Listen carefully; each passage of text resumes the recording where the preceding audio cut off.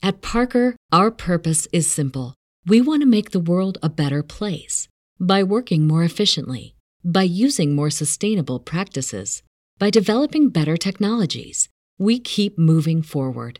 With each new idea, innovation, and partnership, we're one step closer to fulfilling our purpose every single day.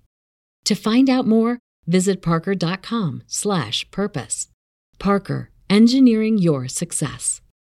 Say goodbye to your credit card rewards. Greedy corporate mega stores, led by Walmart and Target, are pushing for a law in Congress to take away your hard-earned cash back and travel points to line their pockets. The Durbin-Marshall credit card bill would enact harmful credit card routing mandates that would end credit card rewards as we know it. If you love your credit card rewards, tell your lawmakers, hands off my rewards. Tell them to oppose the Durbin-Marshall credit card bill. What Else with Corey Mann on the Studio DNA Podcast Network. One-on-one conversations with some of your favorite artists. Find this podcast on iTunes, Spotify, and Spreaker.com. What Else with Corey Mann on the Studio DNA Podcast Network. Live from a bunker in the heart of the Ozarks, a podcast that's no longer hungry. It's SIFPA.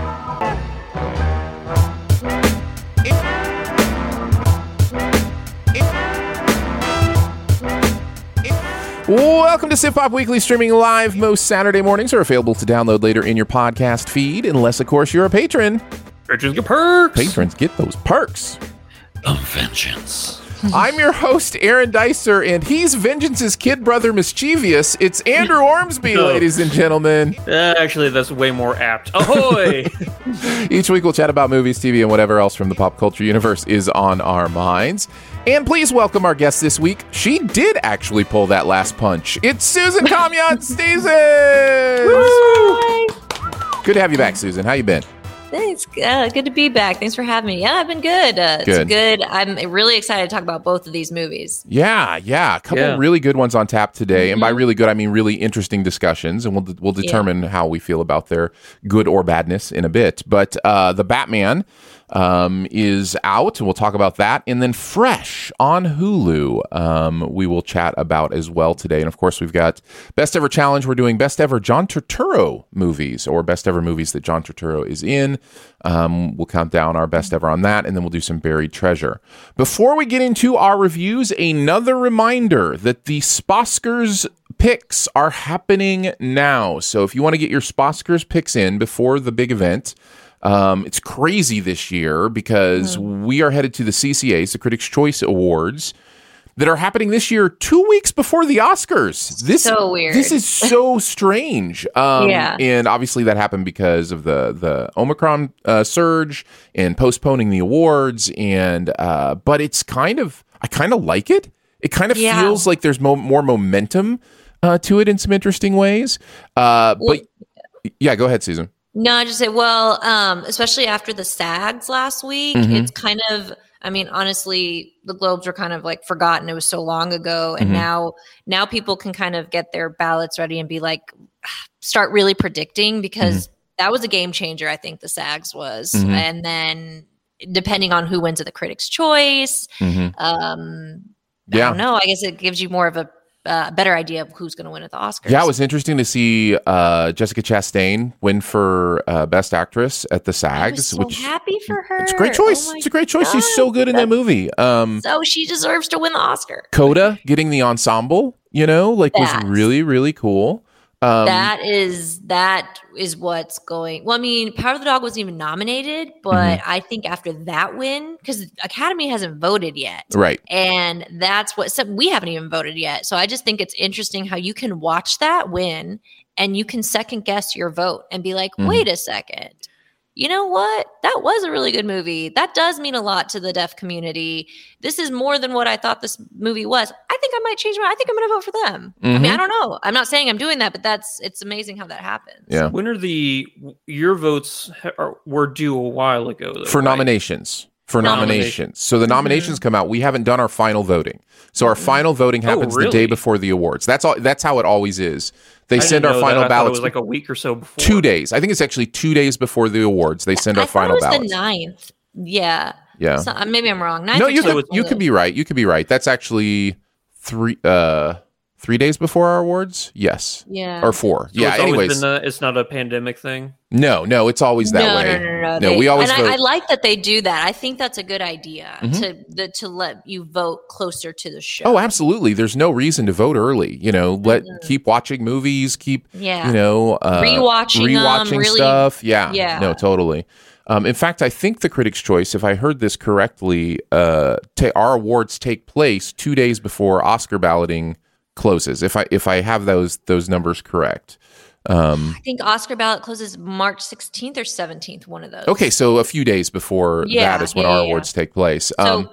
So what we decide could change an Academy voter's opinion too. Yeah, sure, of course. That's all the interesting part about it. Here's what the Sposkers are. You get to go and pick your picks for the awards. Now, these aren't who you want to win. This is a prediction contest. You are trying to predict who you think will win the actual Academy Awards. And that is at siftpop.com, siftpop.com. And then there's a link at the top that just says Sposkers. I've also tweeted it out a couple times, so you can find that out on my Twitter. But it's a really fun way to join with hundreds of other people to kind of get your picks in. And then we do a live show that Sunday night during the Academy Awards. We do a live reaction show and also add up the points as the show goes on. And do it that way, and then crown a winner at the end. And we crown a winner amongst our gurus, which is what we call our participants on the show, and our writers on the website, as well as just a general award winner as well. And then, of course, there's the most important: will Andrew beat Aaron, or will Aaron beat Andrew? Which is always a theme as well. So all that is happening very, very soon. Go get your Sposkers picks in.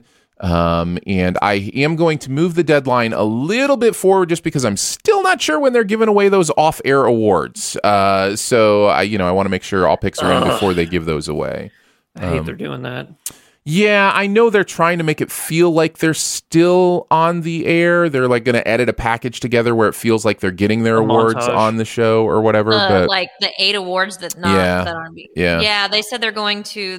It's an hour before. They'll pre-record it and then they'll edit it down and they're supposed to show it in the show. It's supposed to be featured in the show, but I don't like that. I'm very upset about that. No, it's really it's frustrating that there continues to be such a large part of that whoever's making those decisions who feels like we're trying to get non-movie lovers to watch the Oscars. And it's just like, have a 7-hour Oscars broadcast, tell movie lovers everywhere that you're going to blow it out and nominate 10 people in every category and have a really celebrate the year in movies. Exactly. Yeah. They've been these last couple of years, they've been so focused on trying to reach non-movie lovers, like you said, people who don't care about the Oscars. That they're forgetting who their devoted fans are who are watching the show. Right. And they'll come. The other people will watch if they want to. Don't. Yeah. It's so stupid. Yeah. The Super Bowl doesn't take out the football. Like, you know what I mean? Right. Like it's, people go to Super Bowl parties because they love people who like football or they just want to hang out with people, for like it's, and then it's just on the TV at places. Right. Like, anyways, and the people who are really into it will watch it intently, and the people who aren't will eat snacks and hang out, and play games or whatever. But they haven't seen it that way. But anyways, the Sposkers, however, we will celebrate movies as much as we can that night live here on the channel. So check that out again, siftpop.com. Click on Sposkers. All right, let's get into it, guys. Here we go. Let's talk about The Batman. The Riddler is asking for you. The killer left this for the Batman. Why is he writing to you? You came. I've been trying to reach you. Riddler's latest. It's all about the Waynes. If we don't stand up, no one will. You got a lot of cats. I have a thing about strays. the bat and the cat. It's got a nice ring. A new friend of yours? I'm not so sure. In his second year of fighting crime, Batman uncovers corruption in Gotham City that connects to his own family while facing a serial killer known as the Riddler. Batman is Robert Pattinson, now taking the cape and cowl, and Zoe Kravitz playing Selina Kyle, or Catwoman, Paul Dano as the Riddler. Jeffrey Wright stepping in is James Gordon, and John Turturro as Carmine Falcone. What did you think about this movie, guys? Did you like it, love it, dislike it, hate it, or it was just okay? Andrew, Batman aficionado, lover of all things Dark Knight. Where do you land on this one? I loved it. Yeah. I really did. I love this movie. Nice. Susan, where do you land? I loved it. I loved it so much. It's so early to say it's one of my favorite films of the year, I think it's the best film of the year so far. But I've been torn with which Batman I like more between this and Dark Knight. That's how much I loved it. Nice. Yeah. Guys, I didn't like this movie. What? Yeah, I'm going to land for the sake of how incredible. This is going to be the most amazing things I say about a movie that I end up not liking. Like, this is that kind of a review for me. So because of that, I'm going to land in the lower side of it was okay. Just because there's so much about this movie that is spectacular. But overall, you know me, I'm a message theme guy, and there is so much there that I absolutely do not like and don't understand. And maybe you guys can help me. Maybe by the end of this, I'll like it more, because maybe you can help me understand some things that I don't understand about this movie.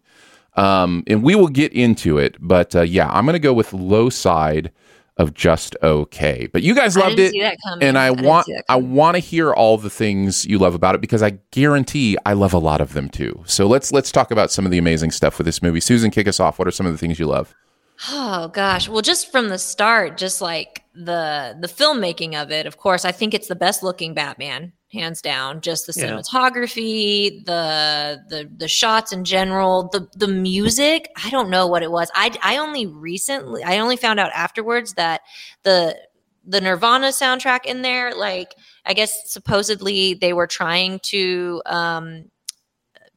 base his character around Kurt Cobain or something like that, like kind of give that vibe or something. And he did kind of look like Kurt Cobain. I didn't think about that. I heard somebody call him Brood Wayne. Well, he's the most brooding Batman, I would probably say. But maybe because I am a fan of like those like Saw films too, I was totally digging that horror element that this had, because Batman is dark. I mean, it's a dark story. It's a dark hero. I didn't know going in they were going to start where he's been Batman for 2 years. We've never seen that era of Batman, or I haven't, and I just thought that was really interesting to see that point where people are just starting to know him and they don't even know his full potential yet. Yeah. I think Paul Dano was like obviously the best Riddler. I mean, it's not a huge. I mean, come on, Jim Carrey's right there, man. Oh, right. I mean, but Paul Dano was. I mean, that guy is. He's not far from an Oscar either, I think, because he is so incredibly talented. But he is. Agreed. I was just confused. I was confused because the posters say that Colin Farrell's in this movie, and he's not in this movie, and I don't understand. It's false advertising. Right. Yeah. He was incredible. He was too. insane. I mean, he was so good. Yeah. Every Zoe Kravitz. Yep. I call her the most realistic Catwoman, actually, of all. And I've liked every Catwoman. Well, I never watched the Halle Berry one, but I thought you're okay. Yeah, exactly. You're okay. I think Anne Hathaway did a great job. I was a huge Michelle Pfeiffer fan as Catwoman, but Zoe Kravitz really killed it, and oh my god, I could honestly go on forever about it, because this is another. Well, you've already checked off a bunch of stuff that I totally agree with. The score is one of the greatest scores I've ever heard in my life. It's insanely good. Is brilliant. Oh, it's so good. The visuals are astounding. There are frames of this movie that are some of the most gorgeous things I've ever seen. There's, Yeah. you know, I guess maybe we will do a Sif spoil on this. So I'll hold off on mentioning specific like moments or frames until then, just in case people haven't, you know, seen the movie. But yes, is absolutely gorgeous. The performances you mentioned, I mean, down the line, the performances are great. I guess the only one that I would maybe push back on as not being great is maybe the Alfred performance. That was the only one I kind of, I was just kind of like, what is Andy this Serkis. character? Yeah, the Andy Serkis performance. I was just kind of, but that's neither here nor there because every single other performance is astonishing. Zoe Kravitz is great in this Catwoman, but we'll talk in spoilers why this Catwoman befuddles me. So we'll get to that too. But yes, she is incredible in performing well. So all that stuff that you mentioned is absolutely great. So yeah. You're definitely ticking off my list of all the things that I thought were amazing in this movie. Yeah, it's just and for me, anyone will tell you I am a complainer of a long run time. I think most of my negative critiques of a film is that it could have been shorter, like cut 45 minutes or something. But I thought this, I like when it was over, I could have rewatched it like that day. Even the half a dozen Lord of the Rings style endings at the end didn't seem too long and drawn out to you. It was No. fine. I didn't feel any Lord of the Rings endings. I in didn't this feel movie. Lord of There's the like Rings 7 at all. endings to this movie. No. Yes. Oh, yes. We'll count them together. There wasn't. There All was right, always fine. something. There was a bigger thing at the end. You know, like you knew there was something bigger. Yeah. It wasn't resolved yet. So when they finished sure. this one thing, you were like, oh wait. I thought they hit their ending 30 minutes before the actual ending of this movie. No, so, and that's yeah. what makes and that's what builds the big climax. You know, you have something like minor that's like, oh, okay, that's resolved, but it kind of.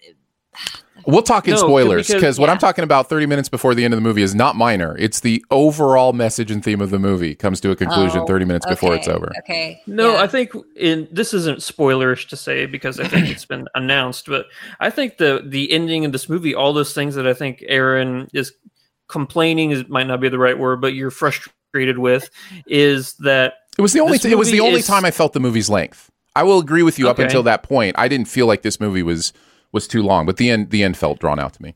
I think that what they were doing was saying, don't worry, more is coming. And here's what is in store for you. Mhm. It wasn't until the very end of this movie where I thought, okay, now it's time to wrap up. Whereas with the Return of the King, yeah, I get that there's a lot of stories ends Yeah. to tie off. But this one, it felt like, you know, we're teasing the future. Now here is the ending. Mhm. That's how I felt about Okay. it. Yeah, well, let's talk about it more in spoilers. We can definitely do that. This will be probably a decent sized Sif spoil. We'll try to cover all the important things that convey how we felt about the movie without spoiling it. But Andrew, what about you? What are some other things that Susan didn't mention that you want to love on? Well, I want to talk about two things, and I can save one for later. But the one main thing I want to talk about is I love how much Matt Reeves understands not only Batman, but the Batman world. Mhm. I think that his knowledge and his dedication to making a good Batman movie is something that I am so excited somebody finally, decided to take a chance on, because it's one thing that I've always wanted to see in a live action Batman that I've never seen is his moniker. He is the world's greatest detective. This is the movie where I go, yes, I got an amazing Batman detective movie. Honestly, this might be like one of my favorite crime dramas ever. A lot of people would point to something like Seven or any of the David Fincher movies, and I know that's been that. And Susan mentioned Saw. Those are a lot of the comparisons. Yeah. Mm-hmm. You joke, but the first Saw movie is actually a really interesting detective movie. No, I wasn't kidding. I've heard a lot of people make those comparisons, and I think they're apt. Yeah, no. They've been comparing it to Saw, Zodiac Killer. Yeah, Zodiac, Saw, Yeah. 7, yeah, those kind of things. Yeah. Fincher movies. Yeah. Yep. Well, not Saw, but Although David Fincher's Saw would have definitely been very, very interesting. that would have been an interesting movie. Yeah. But no, he understands not only how to shoot this movie, and I love the color palette, by the way, with the reds, symbolizing birth, courage, hatred, anger, and that's something that you definitely see in this Batman. Is he is a vengeful, he is vengeance in this movie, and it's not until later that he feels like he has earned the moniker of Batman, and that's actually, if you pay attention, that's when the color palette of the movie changes. It actually changes to more blues and brighter colors towards the end of this movie, and I'm like, okay, so he's no longer this object of fear. He's now is a symbol of hope and change, restoration of what things used to be. So I love that element of it. One thing, and this is the thing I really think I'm going to have to ramble on for a minute here, so bear with me, please. That's what we're here for, to ramble on. One thing I see a lot of people complaining about Robert Pattinson's performance in this movie is that he is a great Batman, but he is a terrible Bruce Wayne. That he is, a mopey emo guy who, is not really trying to hide who Batman is, And my counter to that is, what a lot of people need to realize is that Batman, whenever he puts on the cape and the cowl in the very beginning of his career, is a lot like this. He isn't, the charismatic billionaire who is, trying to, throw people off the trail that he could potentially be Batman. So he's already Batman, or he is becoming Batman. And it isn't until later on in his crime-fighting vendetta that he realizes, I need to put on a facade for Bruce Wayne. So whenever you see this guy he's like, I don't care what happens to me, he's also saying, I don't care enough about putting on a persona for Bruce Wayne, because anything that happens to Bruce Wayne is secondary to me, the Batman. And it's interesting because Batman, for as smart as he is always learning, and he's always learning from his mistakes. So seeing this early on version of Batman, who is more rough and tumble and a lot more vengeful and angry towards his, what he's willing to do physically to his opponents. Like, I'll cripple people. That's fine. They won't do anything anymore after that. That style of Batman is something you see at the very beginning of Bruce Wayne's run as Batman, and the very end when you get to like the Dark Knight Returns, when he's like old Batman. He's like, you know what? I'm going to go out. I'm going to get evil again, So I really like that Matt Reeves is taking the time, and he has the patience to say, this will be how we see Batman evolve throughout however many potential movies there are. Nice. Yeah, I definitely came out of the end of this thinking this will be a lot of people's favorite Batman movie, and wishing I was one of them. But and that's what I've continued to tell people. And I think even I tweeted yesterday a little bit about this, but I always follow up any tweet I have that has a negative element to it. I shouldn't say always. I try to follow up with the idea of, I genuinely am excited for people who love movies that I don't get or that I don't enjoy or whatever, and genuinely really, wish I had seen the same movie they did. And in many ways, I did see the same movie you guys did. A lot of what you're saying, I totally agree with. I think this movie has. I'm going to kind of shift into my problems here. Because we talked about most of the things positive wise that at least I wanted to mention. For me, this is a movie that understands a version of a story that is really cool and thematically wonderful that doesn't fit, for me, what the movie thinks it's trying to do with its main character. I know that's a little bit of an obtuse way to say it. I'm trying not to spoil things. Really do have to talk about the ending to really get into what I'm talking about here. But this is a movie that sets up a hero, quote unquote, that at the end of the day, it doesn't allow for a space to deliver on. And there are a lot of things that the movie leads to that are really interesting and beautiful and wonderful, and the points it's making are really good. It just, at the end of the day, undercuts everything that the movie is trying to do when it comes down to the end. And I was really frustrated with the end of this movie, not just because of the length of it and those kind of things. I was frustrated with the things that the movie all of a sudden thought were important that I completely disagreed with. I'll just say the Catwoman thing made no sense to me. I don't know what the movie was trying to do with that, what it was trying to say with that. I had no connection to that character's, motivations, with the relationships, of that character. I didn't understand that, why that was such a crucial part of the finish. I didn't understand the finish of the villain. The finish of the villain made no sense to me. It's completely undercut by a decision that, without spoiling it, I'll just say, really? You have to do that here too? Do we really need that here? Like, it just completely neuters the villain.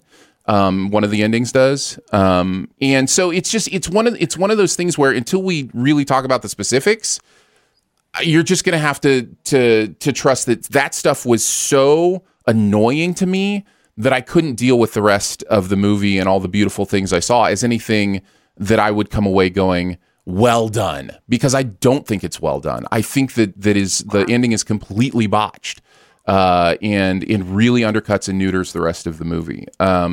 So yeah, cannot wait for spoiler talk. I understand. Listen, I get it, but in order to really get specific about those things, I am going to have to talk about specific choices the movie makes at the end with its characters and things it decides to show.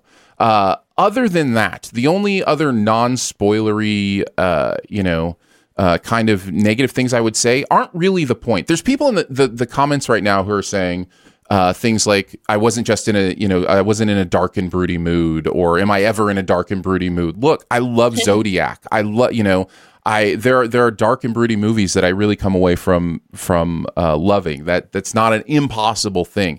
And those things aren't it. It really isn't the tone or atmosphere of this movie that I come away against it for. Sure, there's not a lot of humor here. That's okay. The movie didn't want to be a funny movie. It didn't want to have quippy quirks. It wanted to be darker. It wanted to be, have that tone. That doesn't bother me. The stuff you said about Bruce Wayne, just figuring out who he is, like young Bruce Wayne stuff, that stuff is really interesting to me. And I don't, of course he's going to be really broody coming out of everything he's come out of and losing his parents and that kind of stuff and trying to figure out who he is. I just think the movie thinks it knows who he is by the end, but doesn't provide the movie that actually commits to that version of who the movie thinks he is. So yes, I know you're both giving me very confused looks, and I totally understand what you're saying. I'm trying to. I guess I'm trying to understand. Yeah, I'm actually right there with Susan. I'm like, I want to understand so I can tell you where you're wrong, and you will, and genuinely, you may convince me. Like, I may just be missing some things. That has happened before on this podcast where I haven't liked something and somebody will enlighten me to something I missed, and I'll be like, oh, well, that kind of locks it in place for me. But the thing that if you've listened to me for any length of time that you know about me is message and themes rule the day for me. And I feel like this movie botched those so hardcore at the end. And part of the reason it's so hardcore is because it's such a good message. The message of this movie is so good. But the movie doesn't use it in a way that understands how the characters relate to that message. And it was so frustrating for me. It's kind of like a reverse Greatest Showman in some ways, where it's like, the movie, makes this wonderful character out of a terrible human being. And it's just kind of like puts that on its head a little. That's kind of the opposite of that. But yes, anyhow, I will explain more in the Sif spoil, and I apologize how frustrating that is. But for those who have seen it, just listen to that episode. It's right there in your podcast feed. Just listen to it next, and we'll chat a little bit more about it. Anything else you guys wanted to say about the movie in non-spoiler fashion? Two things.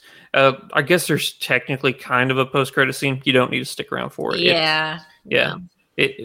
There is something there, but not really. Is there? I stayed for the whole credits. I don't remember. It's like it's not even a credit scene. It's like okay. It's barely anything. I got it. Yeah. Got it. Yeah, it's not a scene. What I'm saying. Yeah, it's there's some post credits information. I got it. Yeah. The other thing is I hope that there's always a moment whenever it comes to a superhero movie, like, oh, that's the scene I'm gonna lay my hat on, as a scene that made me go, oh, here we go, and that's the first time you hear the Batmobile. In this movie. Whenever that thing revs up at the very beginning, I'm like, this is going to be, it hadn't even started, and I knew this is going to be my favorite scene in the movie. And you know what? It was such an amazing scene. The design of the Batmobile, because you see little hints of it every now and then, like as he's walking around the Bat Cave or Bat train station, whatever you want to call it, is you see like, oh, you see the engine over here, you see the car in the background, and then you finally hear it all put together, and you're like, oh, I needed this. And I love that there's always a scene for just an adrenaline scene in an action movie, and this was definitely that scene for me. Susan, do you have one last thing you want to say? Just to say that I do think Robert Pattinson actually did a really great job in this movie. I haven't seen a whole lot of, I guess I'm looped out of like the negative thing, but yeah, just on the emo thing, like what you said, Aaron, too, just that, yeah, of course he's going to act like that at that point in his life. Why wouldn't he? He's barely I don't mind that take on the character at all. Yeah. Yes. I don't know why people are complaining about that, but no, I think he did a really, I just, a lot of people were hesitant when he got casted. I was one of them. And I think that he was fantastic. I wouldn't say he's the best Batman in my opinion, but he still did a really great job. I agree with that. My one last thing is that I had this common thing for me when I was talking with a friend that I went to see the movie with, and I was like, you know what some of my favorite like reveals and moments were, and I tell them a moment, and for everyone they were like, oh yeah, that's in the trailer. Oh yeah, that's in the trailer. And I'm like, what? Why Hollywood? Why are you putting all these amazing things in the trailers? Just let people experience them in the movies. Oh, but anyways, that happens here. And I guess I'll make it two last things, because I did also want to say I really thought they handled kind of the winks in this movie really well. There's some moments. There's a moment where the penguin is chained and he has to walk, and he looks like he's doing the penguin walk. There's little stuff like that where it's just like, that's fun. What do you live in a cave? That kind of stuff is like those winks and stuff where I think we're fine in this movie. They didn't seem out of place and too forced. So they're few and far between, but there are some funny moments in this movie that don't feel forced. Yeah. I agree. And I also agree that they are few and far between purposefully. That is purposeful in the color palette and what you were talking about. It like it's a muted color palette, but it does have some nuance to it. It does have some change. All that stuff is true. So basically I loved this movie except for I didn't like it. All right. Since I've cleared that all up, let's move on to our next review. Let's talk about Fresh. I don't know how you do it, Molly. Do it. Dating people. No. You do not need a man, okay? So don't play the games. Just be you straight out the gate. Do you live around here? Because I live on aisle 6. Oh, it's terrible. Was kind of terrible. What's his Instagram? I want to stalk a little bit. He doesn't have one. Say what? Yeah. Oh no, see, that's shady. Let's play a game. Tell me something you don't want me to know. I hate this. Frustrated by scrolling dating apps only to end up on lame, tedious dates, Noah takes a chance by giving her number to the awkwardly charming Steve after a produce section meet cute at the grocery store. Fresh is on Hulu if you want to check it out. It's a horror movie, I would say, but it's kind of a horror comedy. There's kind of it's definitely feels a little daytime horror, if you will, as in that it doesn't feel like the Batman. It doesn't feel dark and brooding. It feels very, bright and funny and interesting. But also really messed up. Let's talk about it. It's got Daisy Edgar Jones as Noah Sebastian Stan, everybody's favorite Bucky. playing a character named Steve, but not Steve Rogers. And then a list of people you probably haven't heard of before. But let's talk about Fresh. What did you think? Did you like it, love it, dislike it, hate it, or it was just okay? Susan, we're starting with you. I loved it. Nice. It was so good. It was so good. Definitely one of my favorite films of the year. Yeah. Nice. What a fun day for you. Two movies you loved. Loving movies. Loving movies is fun. It is. It's fun. Aaron? Yeah, I'll go next. I really liked it. And boy, huge surprise. Huge surprise for me. Hey, Aaron, you're reviewing the Batman in a horror movie called Fresh. Which one are you going to like more? Yeah. I'm really surprised by how much I liked this movie. I wouldn't go with loved it, mainly because it's just not my thing. Like there's a like I said, messed upness to it that, I don't connect to. But man, this movie is really, really confident. We'll talk more about it. Andrew, what did you think? Did you like it, love it, dislike it, hate it, or it was just okay? Well, I'm going to be the Aaron Dicer of this review. I didn't like it. Like a you strong, didn't like it? like a strong didn't like? I didn't. Wow. Yeah, a strong didn't like. Maybe it might be one of those movies where I just didn't get it. Sure. Like if I had laid myself more into like a comedic aspect, like a comedic look on this horrific situation, I could have enjoyed it more. But while I was watching it, I just wasn't in that headspace, and I was like, "Yeah, this is just a really awful horror film that I just I'm not in the mood to watch." Like right where now. you were mad at me for scheduling it on the show. Like, it's just like, why, Aaron? Why are you making me watch this? I wasn't mad. It's just it was definitely one of those movies where if I like turned it on and we weren't doing a review, I would have shut it off. I'm just not in the mood for this. Well, it is. And it would have.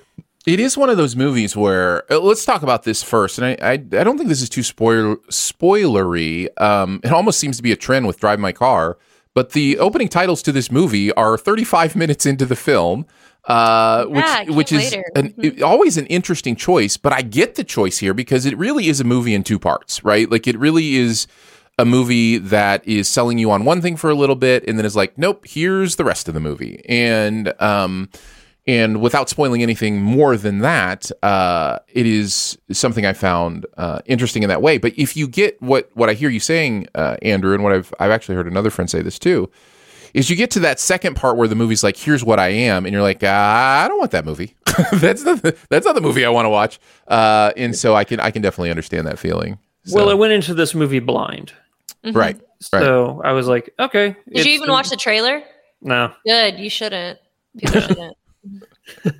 Does it give away a lot? I haven't watched but, this trailer. Does it give away a bunch of stuff?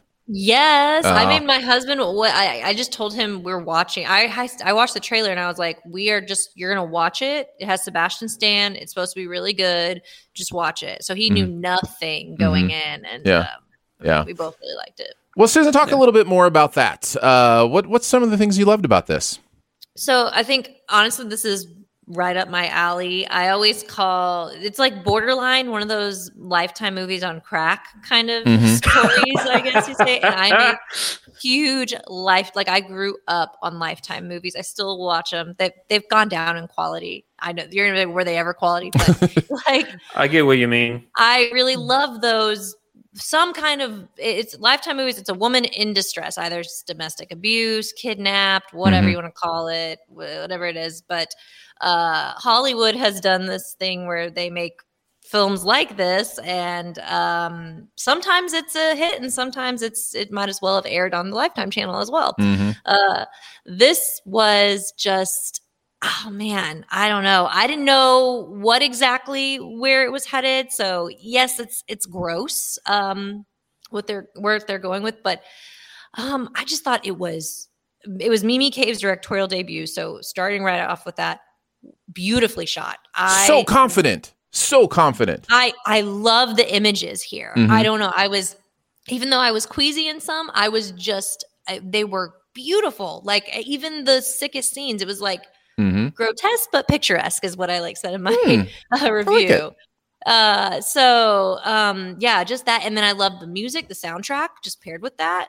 The color scheme, like the palette, it already grabbed me visually. Honestly, the opening scene, I was sold. I am a sucker for, there's a rom-com element to it too. So just that scene alone, if you ever went on dating apps and things like that, that I was just like, oh God, it's like painfully awkward and realistic. And to go from there to where the movie ends up is just, I don't know. I just thought it was a brilliant script. I really think they knew what they were doing here.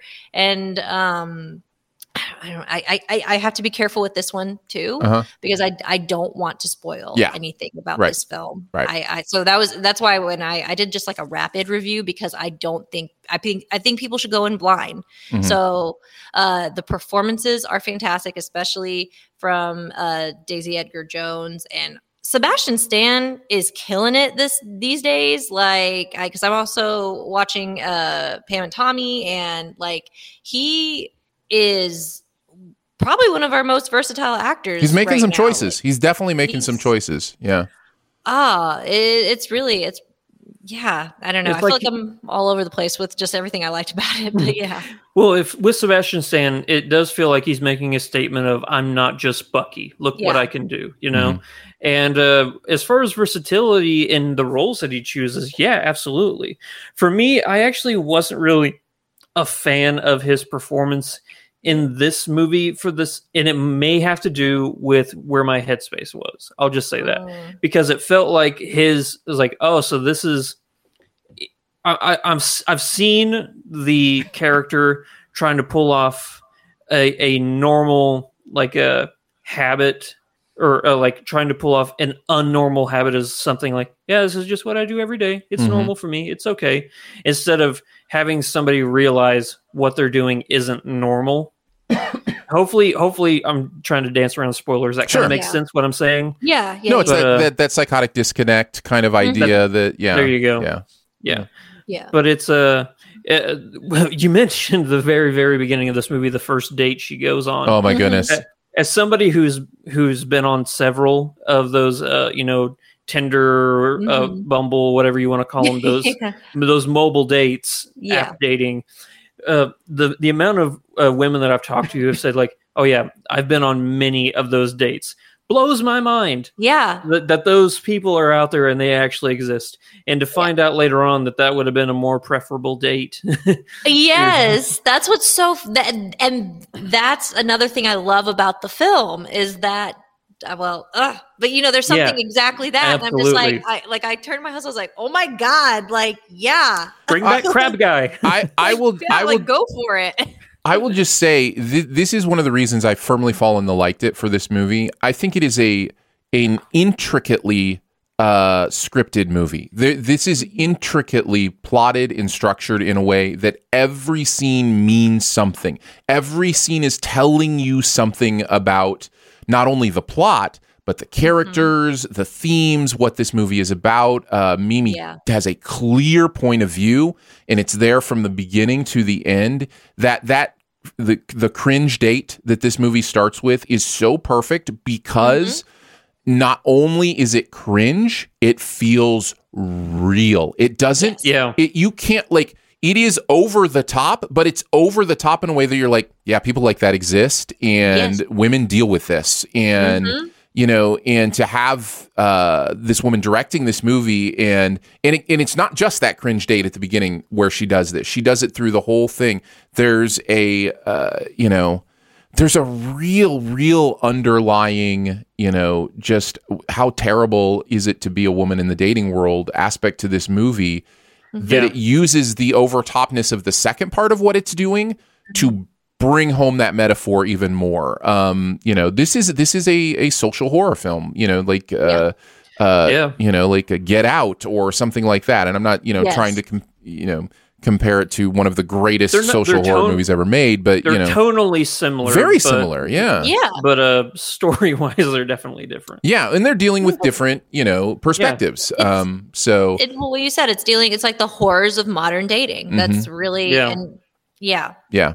And so who do you want? The person that reveals all their flaws right off the bat and are terrible in these, nitpicking minuscule ways, or the person who seems amazing and then when you get to know them better is, a terrible person, which is preferable to find out, 2 years down the road that, oh, there's something about this person that I absolutely cannot stand, or, I'll live with these little, and I'm not saying it has to be one or the other. That's a false dichotomy. You can find human beings that you connect with in most of the ways. But yeah, it's definitely interesting what it's saying. I want to go back to Daisy Edgar-Jones. I love her in this movie. Yes. She really hasn't done much other than television, as far as I can tell, and not television that I've really seen. I think this is the first thing I've ever seen her in. And she's so good at conveying these little nuanced reactions to how this world is hitting her. Some of the stuff she does in that first scene is so perfect because you can tell she's walking this line between I want to be the respectful human that I can be while this person is being an absolute jerk, in such, different ways. And yet at some point she's wrestling with, do I just go? Do I just leave? Do I tell him off? It's just so perfect the way she's performing so much of this stuff. Should I go now? Yeah. Exactly. And then where the movie goes in the second part, I think she does such an incredible job at selling so many different things she needs to sell for that second part to really work. And you mentioned that the movie is grotesque. It certainly is. But I didn't feel like it was grotesque in a way that was not torture porn. Yeah, Right. It wasn't. No, it wasn't like American Horror Story. Or right. Hostel. Yeah, or something like that. It was. It was like we are taking this artistic. Yeah, we're taking this absolutely gross concept, and we're going, okay, let's make it as authentic as we can in some ways. And also as normal as we can. We're not trying to overemphasize how gross this is. It's gross because it's gross. We don't have to overemphasize it. We'll just show it, and it'll, So, I found all of that really captivating. Even what this movie, this is a little spoilery. I don't think it's too bad. Even what this movie has to say about women relating to other women in relationships, and that, wow, there are several scenes, where it really is a movie about how women navigate all that has to do with relationships and all that kind of stuff. And, there's a girlfriend that is, a great support and a great girlfriend. And, and then there's a woman who is not. And, it has all these things to say about that metaphor. And yeah, I was really sold on the what this movie was doing. So yeah, as much as I don't like gross stuff, but yeah, and I like what you said, because there is a lot of women support in this film that you may not always see in movies like this. There's a lot more. I would say there's a lot more women supporting each other than not. Yeah, and there's a moment, the movie, a very specific, purposeful moment where you think the movie is going to do the thing that a lot of movies do, where somebody's coming to help or whatever, and it turns it on its head in such a beautiful way. And that might be my favorite part of the movie. Yeah. I'm not gonna lie. Yeah, really, seeing that character decision, I'm like, wow, they did that. They did that because that is so real. Yeah, yeah. I've met this person like 3 or 4 times. I'm not doing this. Nope. Yeah, totally. Yeah. Anything else? Andrew, do you want to go into some more of the negatives, or do you feel like you kind of covered the reasons you didn't enjoy it as much as we did? No, honestly, I think it's 95% just headspace. And that headspace made me kind of possibly look for negatives. If there was, if there was a different day where I watched this, I'm sure I would have really liked this movie. Come back around Halloween time, if I watch this movie, I might enjoy it, So, give it a rewatch. I'll give it a rewatch for sure. I say that, but I really will. I really will give it a rewatch later on. Nice. Susan, any final thoughts? I just wanted to follow up on what you said about Daisy's performance. Yeah. Just some of her moments, because the scene when she essentially realizes something that Steve reveals, like initially the first time, her reaction in that scene, I feel like I've seen that so much, like from other characters who've been in that situation. And I've never seen such an authentic reaction from an actress, like ever. That I turned to my husband, I was like, that was incredible. I don't know. It was very, very what I would imagine I would react if I was in her situation. Right. Yeah. Yeah.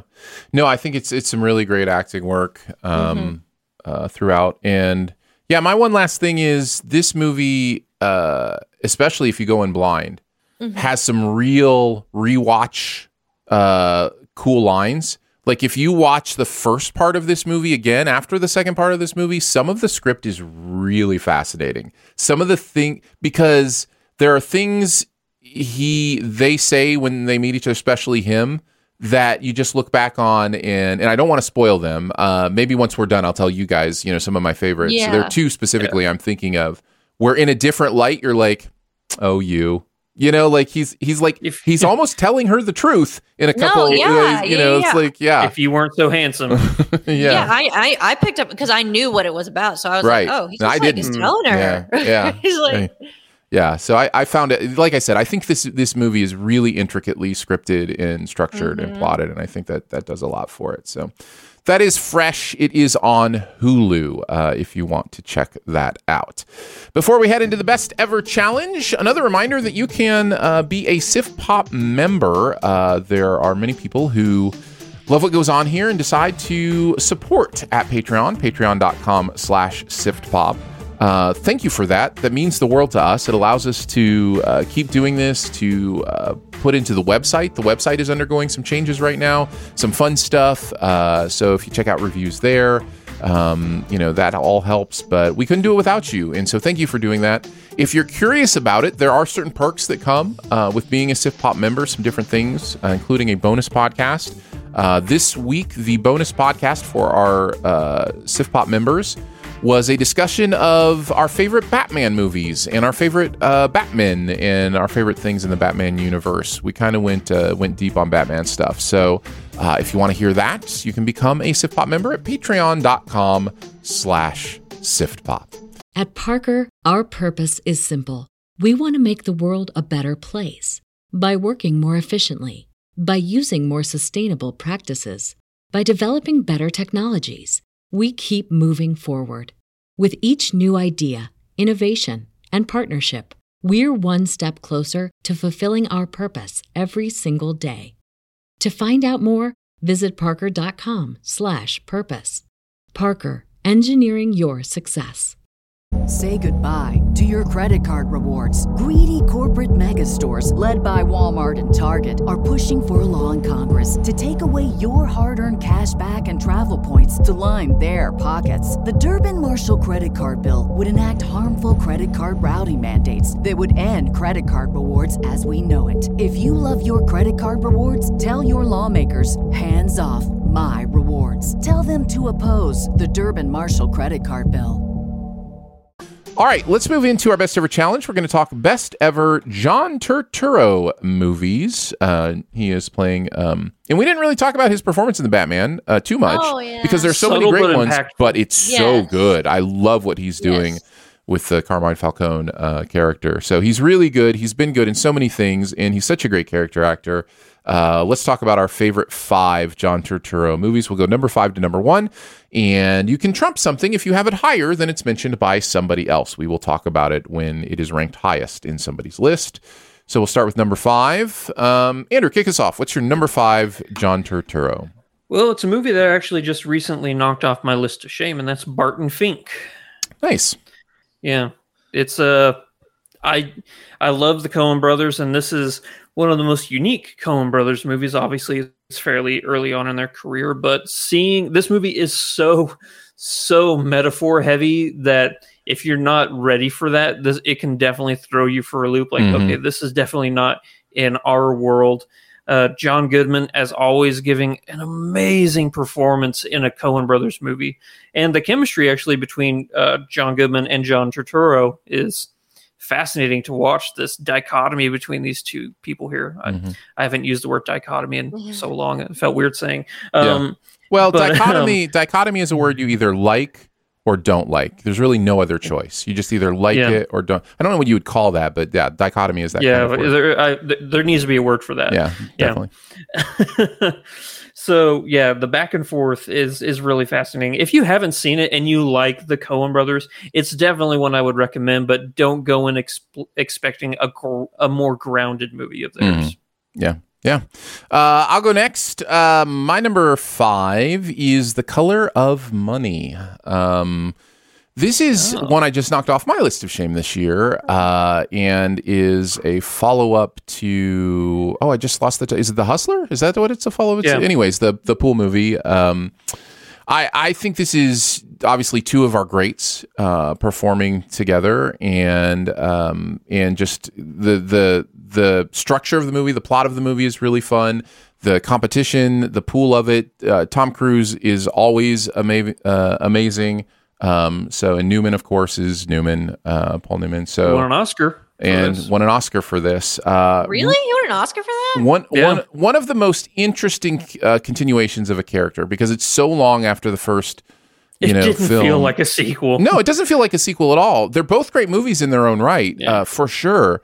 And they definitely play into each other. But I was glad I knocked this one off the list because it's really, really, really good and really fun and really interestingly shot too. There's a lot of great stuff in here. The Hustler came out in 1961. Color of Money came out in 1986. Yeah. So it's a quarter of a century. I haven't mentioned it. It's a Scorsese movie, in case you didn't know. Martin Scorsese directed it. It's one of my favorite Scorseses. So there you go. The Color of Money. That's a good one. We watched that a few years back, and I was impressed with it too. Yeah, it's good stuff. What is your number 5, Susan? I know I'm going to get trumped for it, but I put The Big Lebowski. Yeah. Sorry. I'll trump that. Back to you then, Andrew. What is your number 4? Well, mine's going to get trumped. This is where I have Rounders. I have it at number 4 as well. So we can go ahead. We can go ahead and talk about it now. Nice. Well, it's the epitome of a great poker movie. It's the only poker movie I can really think of that does poker right. On top of that, you have fascinating chemistry between Norton and Matt Damon. This two sides of the coin of like what it means to be a gambler and stuff like that, and doing it for smart and not doing it smart at all. I'll leave this with Aaron because I know this is one of your favorite movies. Oh, it is. In part of it has to do with my love for poker. Part of it has to do with just how fun this movie is, how good the writing is. This is Koppelman that wrote this, and I love one of the things he also does Billions now on Showtime. One of the things I love about his writing is there's almost a Sorkin-esque feeling to it, where people are saying things that you could never come up with in the moment. In his case, it's a lot of pop culture references. He loves throwing pop culture references, sports references, those kind of things into his characters' mouths, and I find all that stuff really, really fun. You've got incredible performers here doing really great work. It's not a perfect movie. The Gretchen Mol character is completely misused in this movie, in my opinion. But you've also got the iconic Malkovich performance here. Give that man his money. With, one of the strangest Russian accents ever put on film, and yet somehow it works. Have you heard the story behind that accent? No, go ahead. I mean, maybe I have, but I don't remember it. So Damon, they were doing casting and stuff, and they cast Malkovich for this. And I think it was the first day that Malkovich was doing the lines for KGB, and he came out and he did that accent, and Damon had never heard it before, like heard Malkovich do that accent. So he did that. So you think you can beat me in the game, huh? And he did that, and Damon was like, oh God, I don't know if this is going to work. And then as soon as he was done, as soon as Malkovich was done with his lines, everybody in like the, after they cut, everybody in the production went like, oh, that was amazing. That was so good. And while they were cheering and complaining, Malkovich leaned into Damon and he goes, I have no idea how to act. I have no idea what I'm doing. That's amazing. That's amazing. Yeah, I love Rounders. Really good stuff. Really good stuff. All right, I think Susan, we're at your number 4 then. So my number 4 is Fading Gigolo. I haven't seen this. Yeah, I can't remember. That was his directorial debut, right? It could be. Could be. I don't know a lot about it. I honestly, so one thing I struggled with making this top 5 is I tried to pick movies that I remembered him more, but so a lot of movies that he's in, he's kind of like such a background character to me that he's not always very memorable. So I felt like weird not picking movies that like Rounders. I don't know who he was in Rounders. I don't know. He was in Rounders. He was like Andrew talks about the, Damon and Norton characters being like the two sides of the gambler coin. He basically plays the coin. He's the coin. Yeah. He's basically what it means to be a lifetime gambler in that movie. He kind of represents like, just kind of the downtrodden. Yeah. And I didn't remember him in Color of Money. Like for the life of me, I was trying to rack my brain. And I remember really liking that movie. But Fading Gigolo is one I put that because that was the first film that I felt like he was the standout because he was the lead and he wrote and directed it. And I mean, it was okay. It was very Woody Allen-esque. Like, that makes sense. It was very like that vibe. But not as like creepy to me. But yeah, it's fine. It's solid. There you go. There you go. Yeah, I like John Turturro's thinking in that movie of, I'm going to write and direct a movie. What should it be about? Okay, how about I become a gigolo? Right. Who are the female leads I should cast? How about Sharon Stone, Sofia Vergara, and was it Vanessa Paradis? Like, I'm just going to get all these beautiful women to be in this movie where I play a Don Juan, Yeah.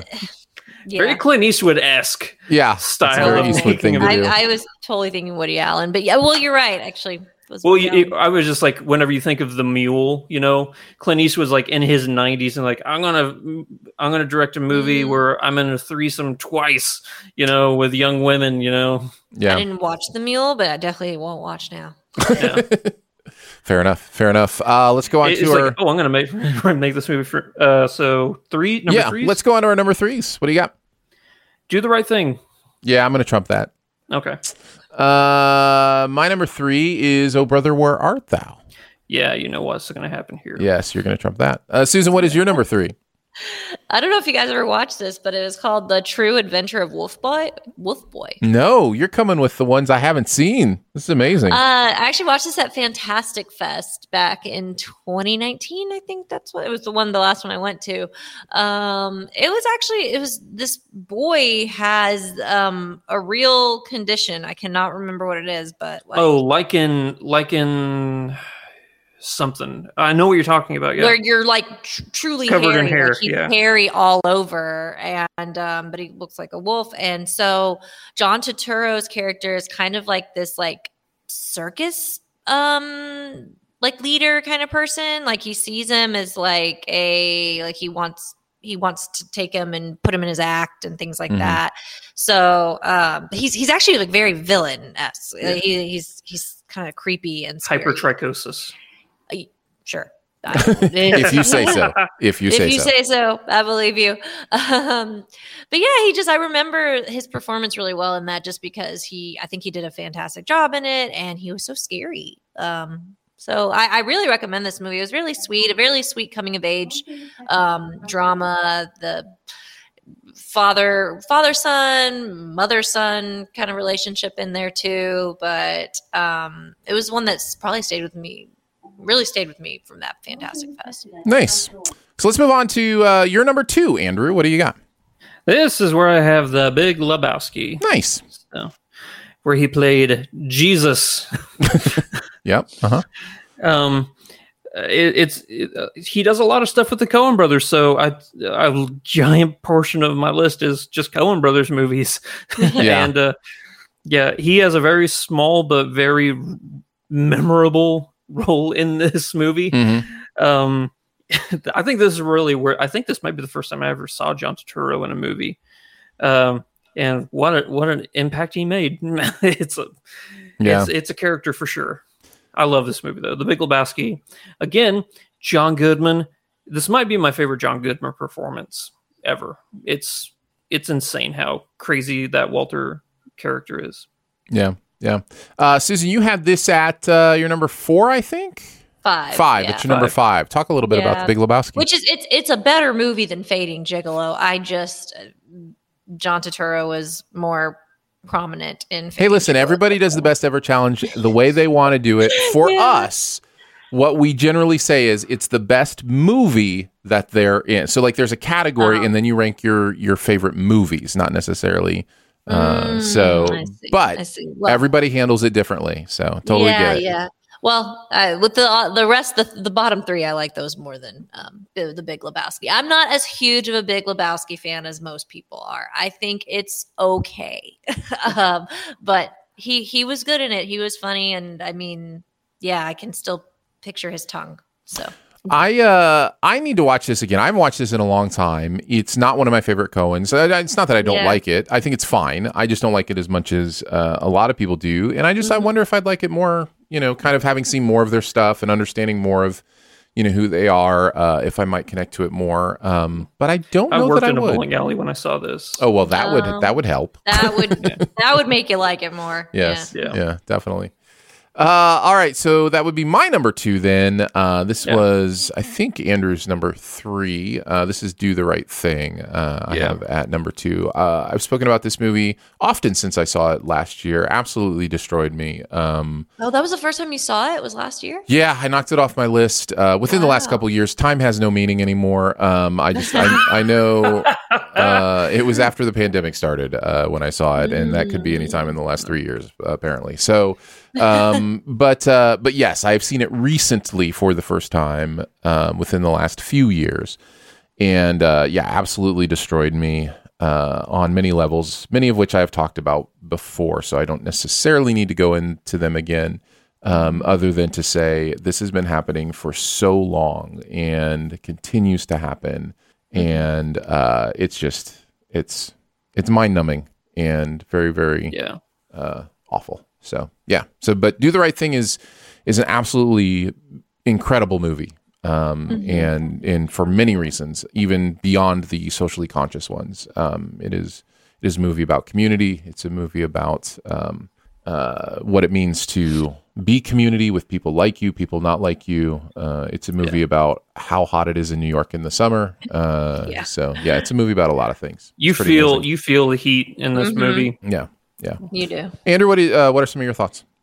Well, kind of like we talked, I bring up this movie a lot whenever the community in itself is a character, kind of like recently we did In the Heights. Yeah. And I think that, that's another hot New York summer movie, by the way. Exactly. Yeah. And I think that like those kind of boroughs in and of itself lend itself to making a very interesting dynamic between, making a community as the character itself. Like you can pick the individual pieces of the part, but whenever it comes down to it, these boroughs and stuff and the people within them are in and of itself just a singular character with just different moving parts. Yeah. He does. Spike is a genius. He really is. Yep. It's incredible stuff. All right, Susan, what is your number 2? Transformers, the 2007 film. Yeah. You know what? I like it. I love this movie so much. It's the only one I kept of when I was on a kick to own. Well, I had a huge crush on Shia LaBeouf, so I was like, I need to own all of them. And then I thought back and I was like, I'm never going to watch like second and third one again because they're terrible. But I genuinely think that first Transformers is a great movie. It's a solid story. For people who didn't watch Transformers, you can easily enjoy it. I don't know, it has everything you need in there, and it's I could easily rewatch that movie. It's definitely the best Transformers movie. I would give it that. Yes. I'm actually with Susan. The first one. That's it. I came out of this movie. I don't even like Bumblebee or whatever that. I kind of like Bumblebee. I think Bumblebee's okay. The first Transformers movie was good enough that I came out of it going, a lot of that was really, really fun. There were some very annoying things about me. There are some very annoying things about me, including that I don't like movies that everybody else loves sometimes. But no, there were some very annoying things about the movie. And unfortunately, the future movies took all of my annoying things and made them centerpiece of the future movies. And I was just like, oh, great, wonderful. Pointless metal shavings as they transform. Lotions, just so much adolescent humor. Like all that stuff in the first movie. I was like, oh, that's kind of annoying, but I'm kind of enjoying some of the other stuff. The others just were all of that. But yeah, the Transformers is okay for me. It's okay. It's okay. All right, our number ones then. Andrew, what do you got at number one? Oh, Brother, Where Art Thou? Nice. That was my number 3. Well, tell us about your love for Oh Brother, Where Art Thou? It's my favorite Coen brother. No, I take that back because I forgot No Country for Old Men exists. Well, because No Country is so different from anything that the Coens have ever done before. Different. Yeah, it does feel different. Yeah. But I think everybody is perfect in this movie. Tim Blake Nelson, John Turturro, George Clooney. George Clooney, I think this is his career best performance. Obviously, for those of you who have seen the movie, you probably figured out that this is actually just a retelling of Homer's Odyssey movie, or not a movie. Mm-hmm. They didn't have movies back then, but of his fable of the Odyssey, and their visualization of the representation through visualizations, like the sirens or John Goodman as the Cyclops. You see all these things. But at the same time, it's a great story set in the Depression. If there really wasn't an Odyssey retelling, I still think this would just be an amazing movie because everybody, the environment, everything just seems so genuine. Mm-hmm. And it's hilarious. Oh, this movie's so good. And the soundtrack, of course, kills. That Man of Constant Sorrow remake is like one of the best ever. Mm-hmm. So, yeah. Yeah, man, I had the soundtrack on repeat for sure, and I had the movie on repeat as well. I really enjoy this one. It's a lot of fun. It's interesting. It's quirky. I love this version of Clooney. I think he's really fun doing this kind of stuff. So yeah, I really enjoy Oh Brother, Where Art Thou as well. So that's why I had it at number 3. All right, my number 1 is Quiz Show. This is not a surprise. It's one of my favorite movies of all time, and just watched it 2 weeks ago again. Wow. Or maybe last week. It's very, very recently, within the last couple of weeks. Or maybe 3 years ago. I don't know. Time has no meaning. But no, this was within the last couple of weeks. And man, it holds up. This movie and what it has to say about integrity and moral choices and honesty and those kind of things is really powerful. Redford is directing the snot out of this movie. So good. Scorsese, by the way, who we mentioned before, Martin Scorsese with The Color of Money, has an acting role in this movie, and he's pretty good. And that's always fun to see. And then John Turturro, I think it's one of Turturro's best performances. It's a completely unique character, and I think perfect for what this movie needs to do to set him up as the counterpoint to the Ralph Fiennes, slick, from money, debonair kind of character that it's doing. Also, really love David Paymer and Hank Azaria as kind of sleazy, fast talking, game show execs.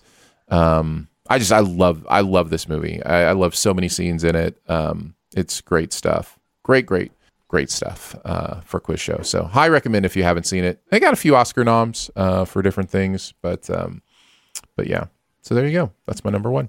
Yeah. Susan, what's your number 1?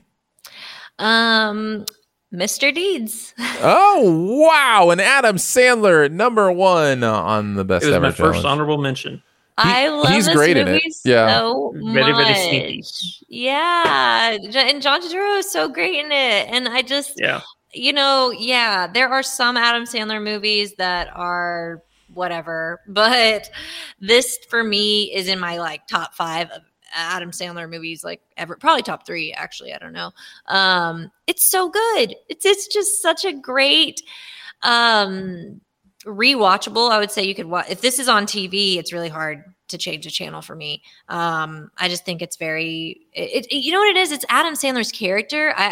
It's kind of that Ted Lasso effect, kind of, where he's just so optimistic. He's so kind to everybody that like the right people that were even like bad guys in the movie, his kindness is infectious, and then it makes them, love him. And I see things your way now. But then like the villains are just never going to change, whatever. But I think I've always been drawn to that kind of personality, and I love who Adam Sandler is playing in it. And then I also really loved Winona Ryder. I thought they actually had pretty good chemistry in the movie, as just like in that the romance in it.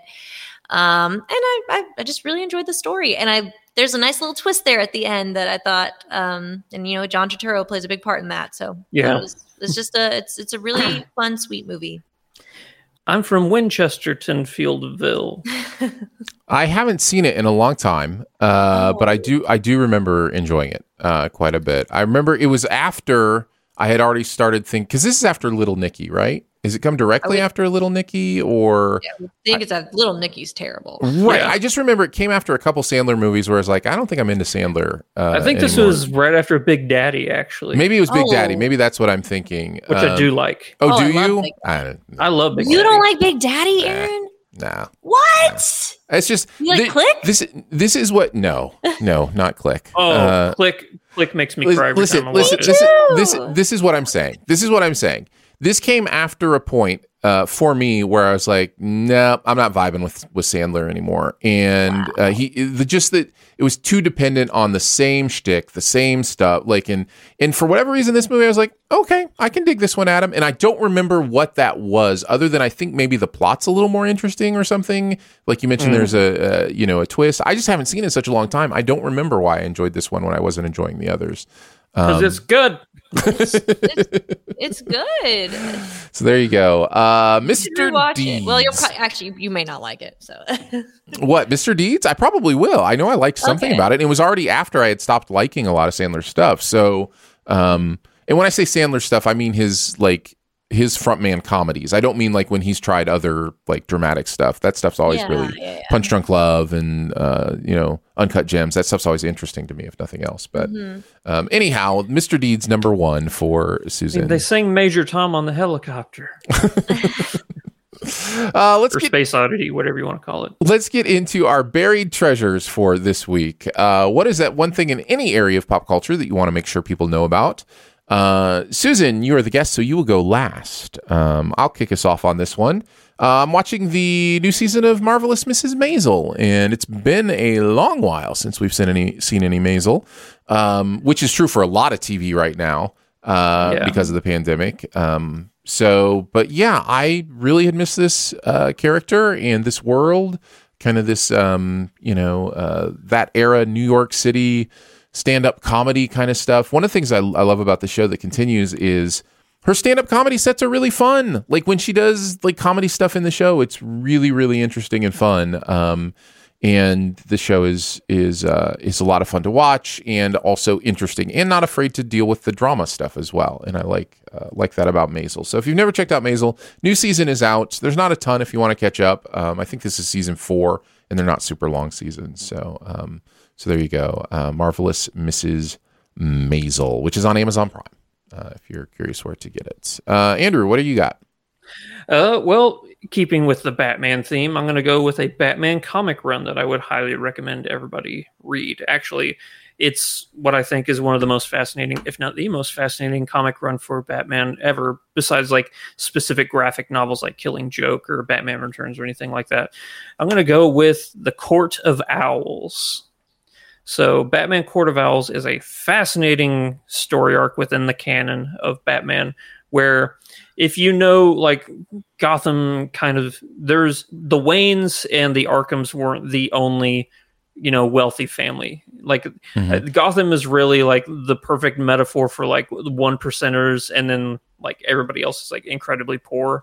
So within this wealthy elite, there's this cultish group called the Court of Owls, and they're really the ones that pull all the strings within Gotham, like Falcone and Maroni and all those like crime bosses. They answer to the court pretty much. The court decides the fate of Gotham, and I think it would be the absolute perfect sequel for this newest Batman movie that we just watched, because with everything going on with Bruce Wayne's parents that he's questioning and stuff, the way that the Court of Owls exacerbates those tensions that he has with his family history and stuff would be the absolute perfect sequel. Because I think one of the big fallouts of or fallings of this recent like run of different Batman movies is they haven't really looked at his, rogues gallery, if you want to call it that, of like all of the amazing Batman villains that are out there. I think the Court of Owls is one of the most amazing like Batman villains. So don't do Joker, don't do Bane, don't do any of the plethora of like Two-Face or anything that we've seen before. I want something fresh and new. That's why I was actually kind of okay with Riddler in this one, because yes, they did it with Jim Carrey, but they haven't done a real Riddler, Batman villain yet. And I think that they did a great one here. I think that the world that Matt Reeves has set up is so perfect for a Court of Owls in the sequel. And I highly, highly, highly recommend everybody go and read I think it's like a 10-15 comic run for the Court of Owls. It's super good. Nice. That's the Court of Owls run in the comic books. All right. Susan, what do you got for your buried treasure? I've got I just started watching the new Hulu series, Pam and Tommy. I know I referenced it earlier, but it is so good. I highly recommend everyone watch this. As someone who is just like, I was so young when the sex tape had come out. So it was interesting. I didn't even realize how huge of a deal this was when it did come out. But watching it first, just seeing how that was like the sex tape. Yeah. What?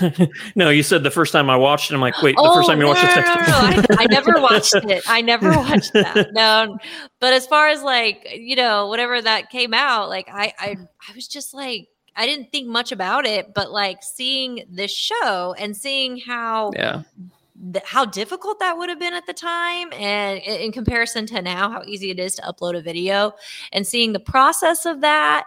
But then obviously, like, it starts with that, but then it goes so much deeper into how this affected Pam and Tommy, and in such different ways, with like Tommy Lee. Yeah, it goes back to how things are so different for men and women. I mean, when it comes down to it, it's not going to hurt Tommy's career. If anything, it'll probably boost his sales. People look at him like a hero. Way to go, man.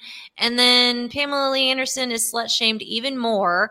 Yeah. And I love how it dives into her, because I don't know, because I was just young, I never even thought about how like she was probably just so torn up about this. I mean, because I too probably got lumped in there as like, well, I guess maybe it's not that big of a deal to her because of the, what her career was already. But no, that doesn't mean just because she did Playboy, just because she did Baywatch, just because she did Barbed Wire, whatever it was, doesn't mean that any one of us had the right to see her personal sex tape with her husband. Like, and then the backlash that she got from it, as if she did something wrong. Like, I don't know.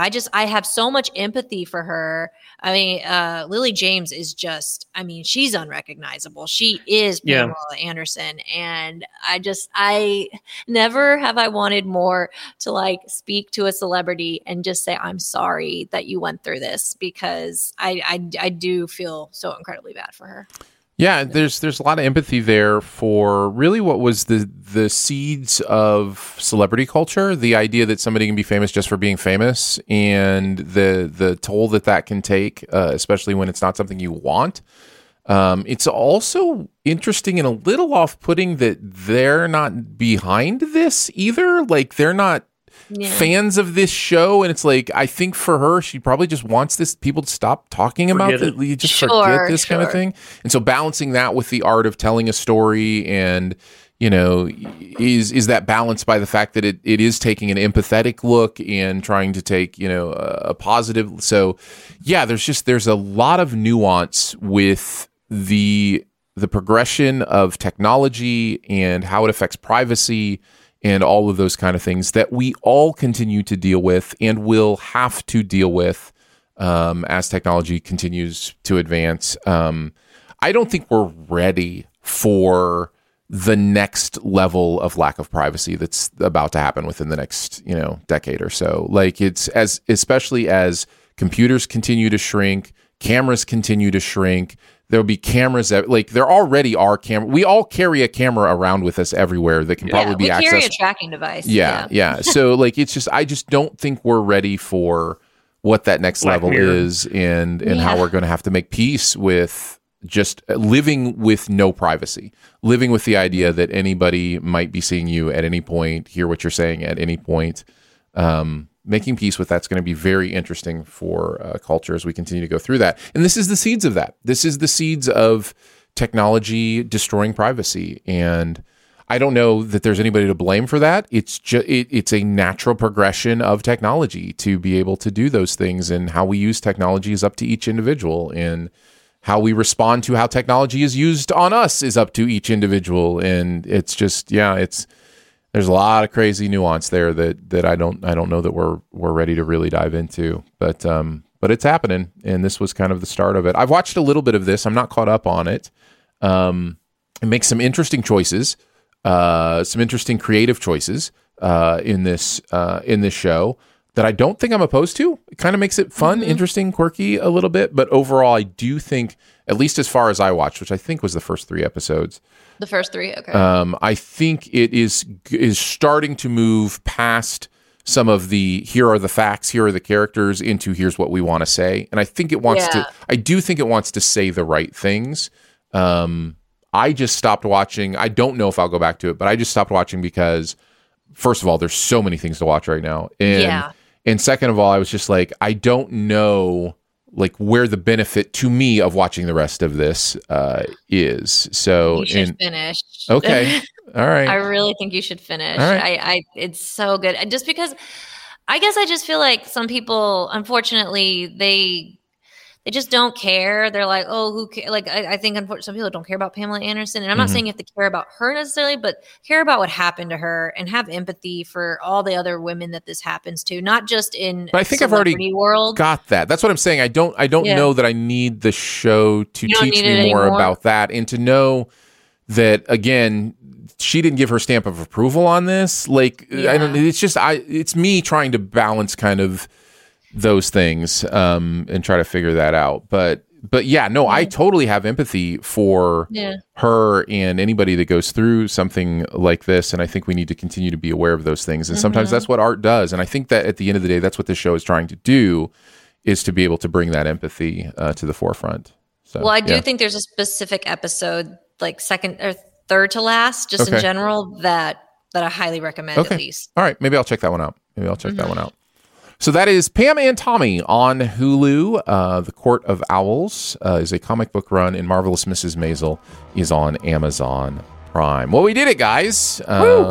We reviewed a bunch of movies, except for me, who just made a lot of confusing statements that will be cleared up later in a further podcast when we get to there.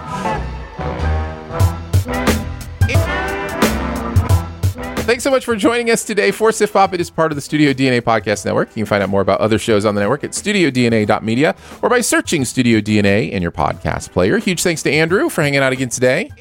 Thank you, buddy. Big thanks to producer Phil for producing the audio and video show. Thanks, Phil. And thank you to Drew for putting together some visuals for the show. Oh, yeah, buddy. And thank you to Susan for coming by again today. Susan, always love having you on the show.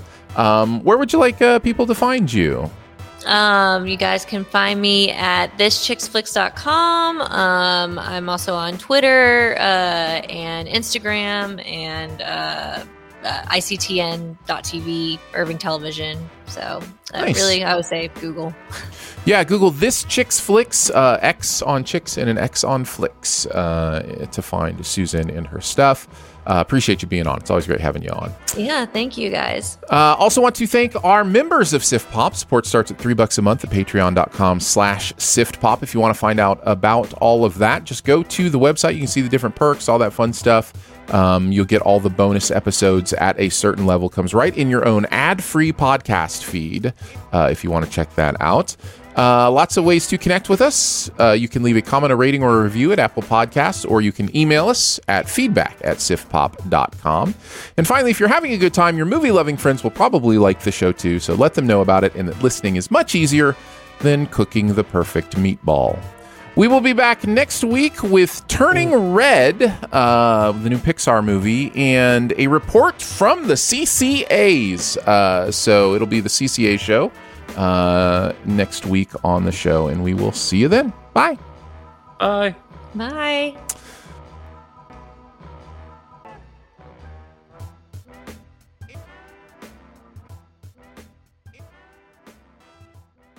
At Parker, our purpose is simple. We want to make the world a better place by working more efficiently, by using more sustainable practices, by developing better technologies. We keep moving forward. With each new idea, innovation, and partnership, we're one step closer to fulfilling our purpose every single day. To find out more, visit parker.com/purpose. Parker, engineering your success. Say goodbye to your credit card rewards. Greedy corporate mega stores, led by Walmart and Target, are pushing for a law in Congress to take away your hard-earned cash back and travel points to line their pockets. The Durbin-Marshall credit card bill would enact harmful credit card routing mandates that would end credit card rewards as we know it. If you love your credit card rewards, tell your lawmakers, hands off my rewards. Tell them to oppose the Durbin-Marshall credit card bill.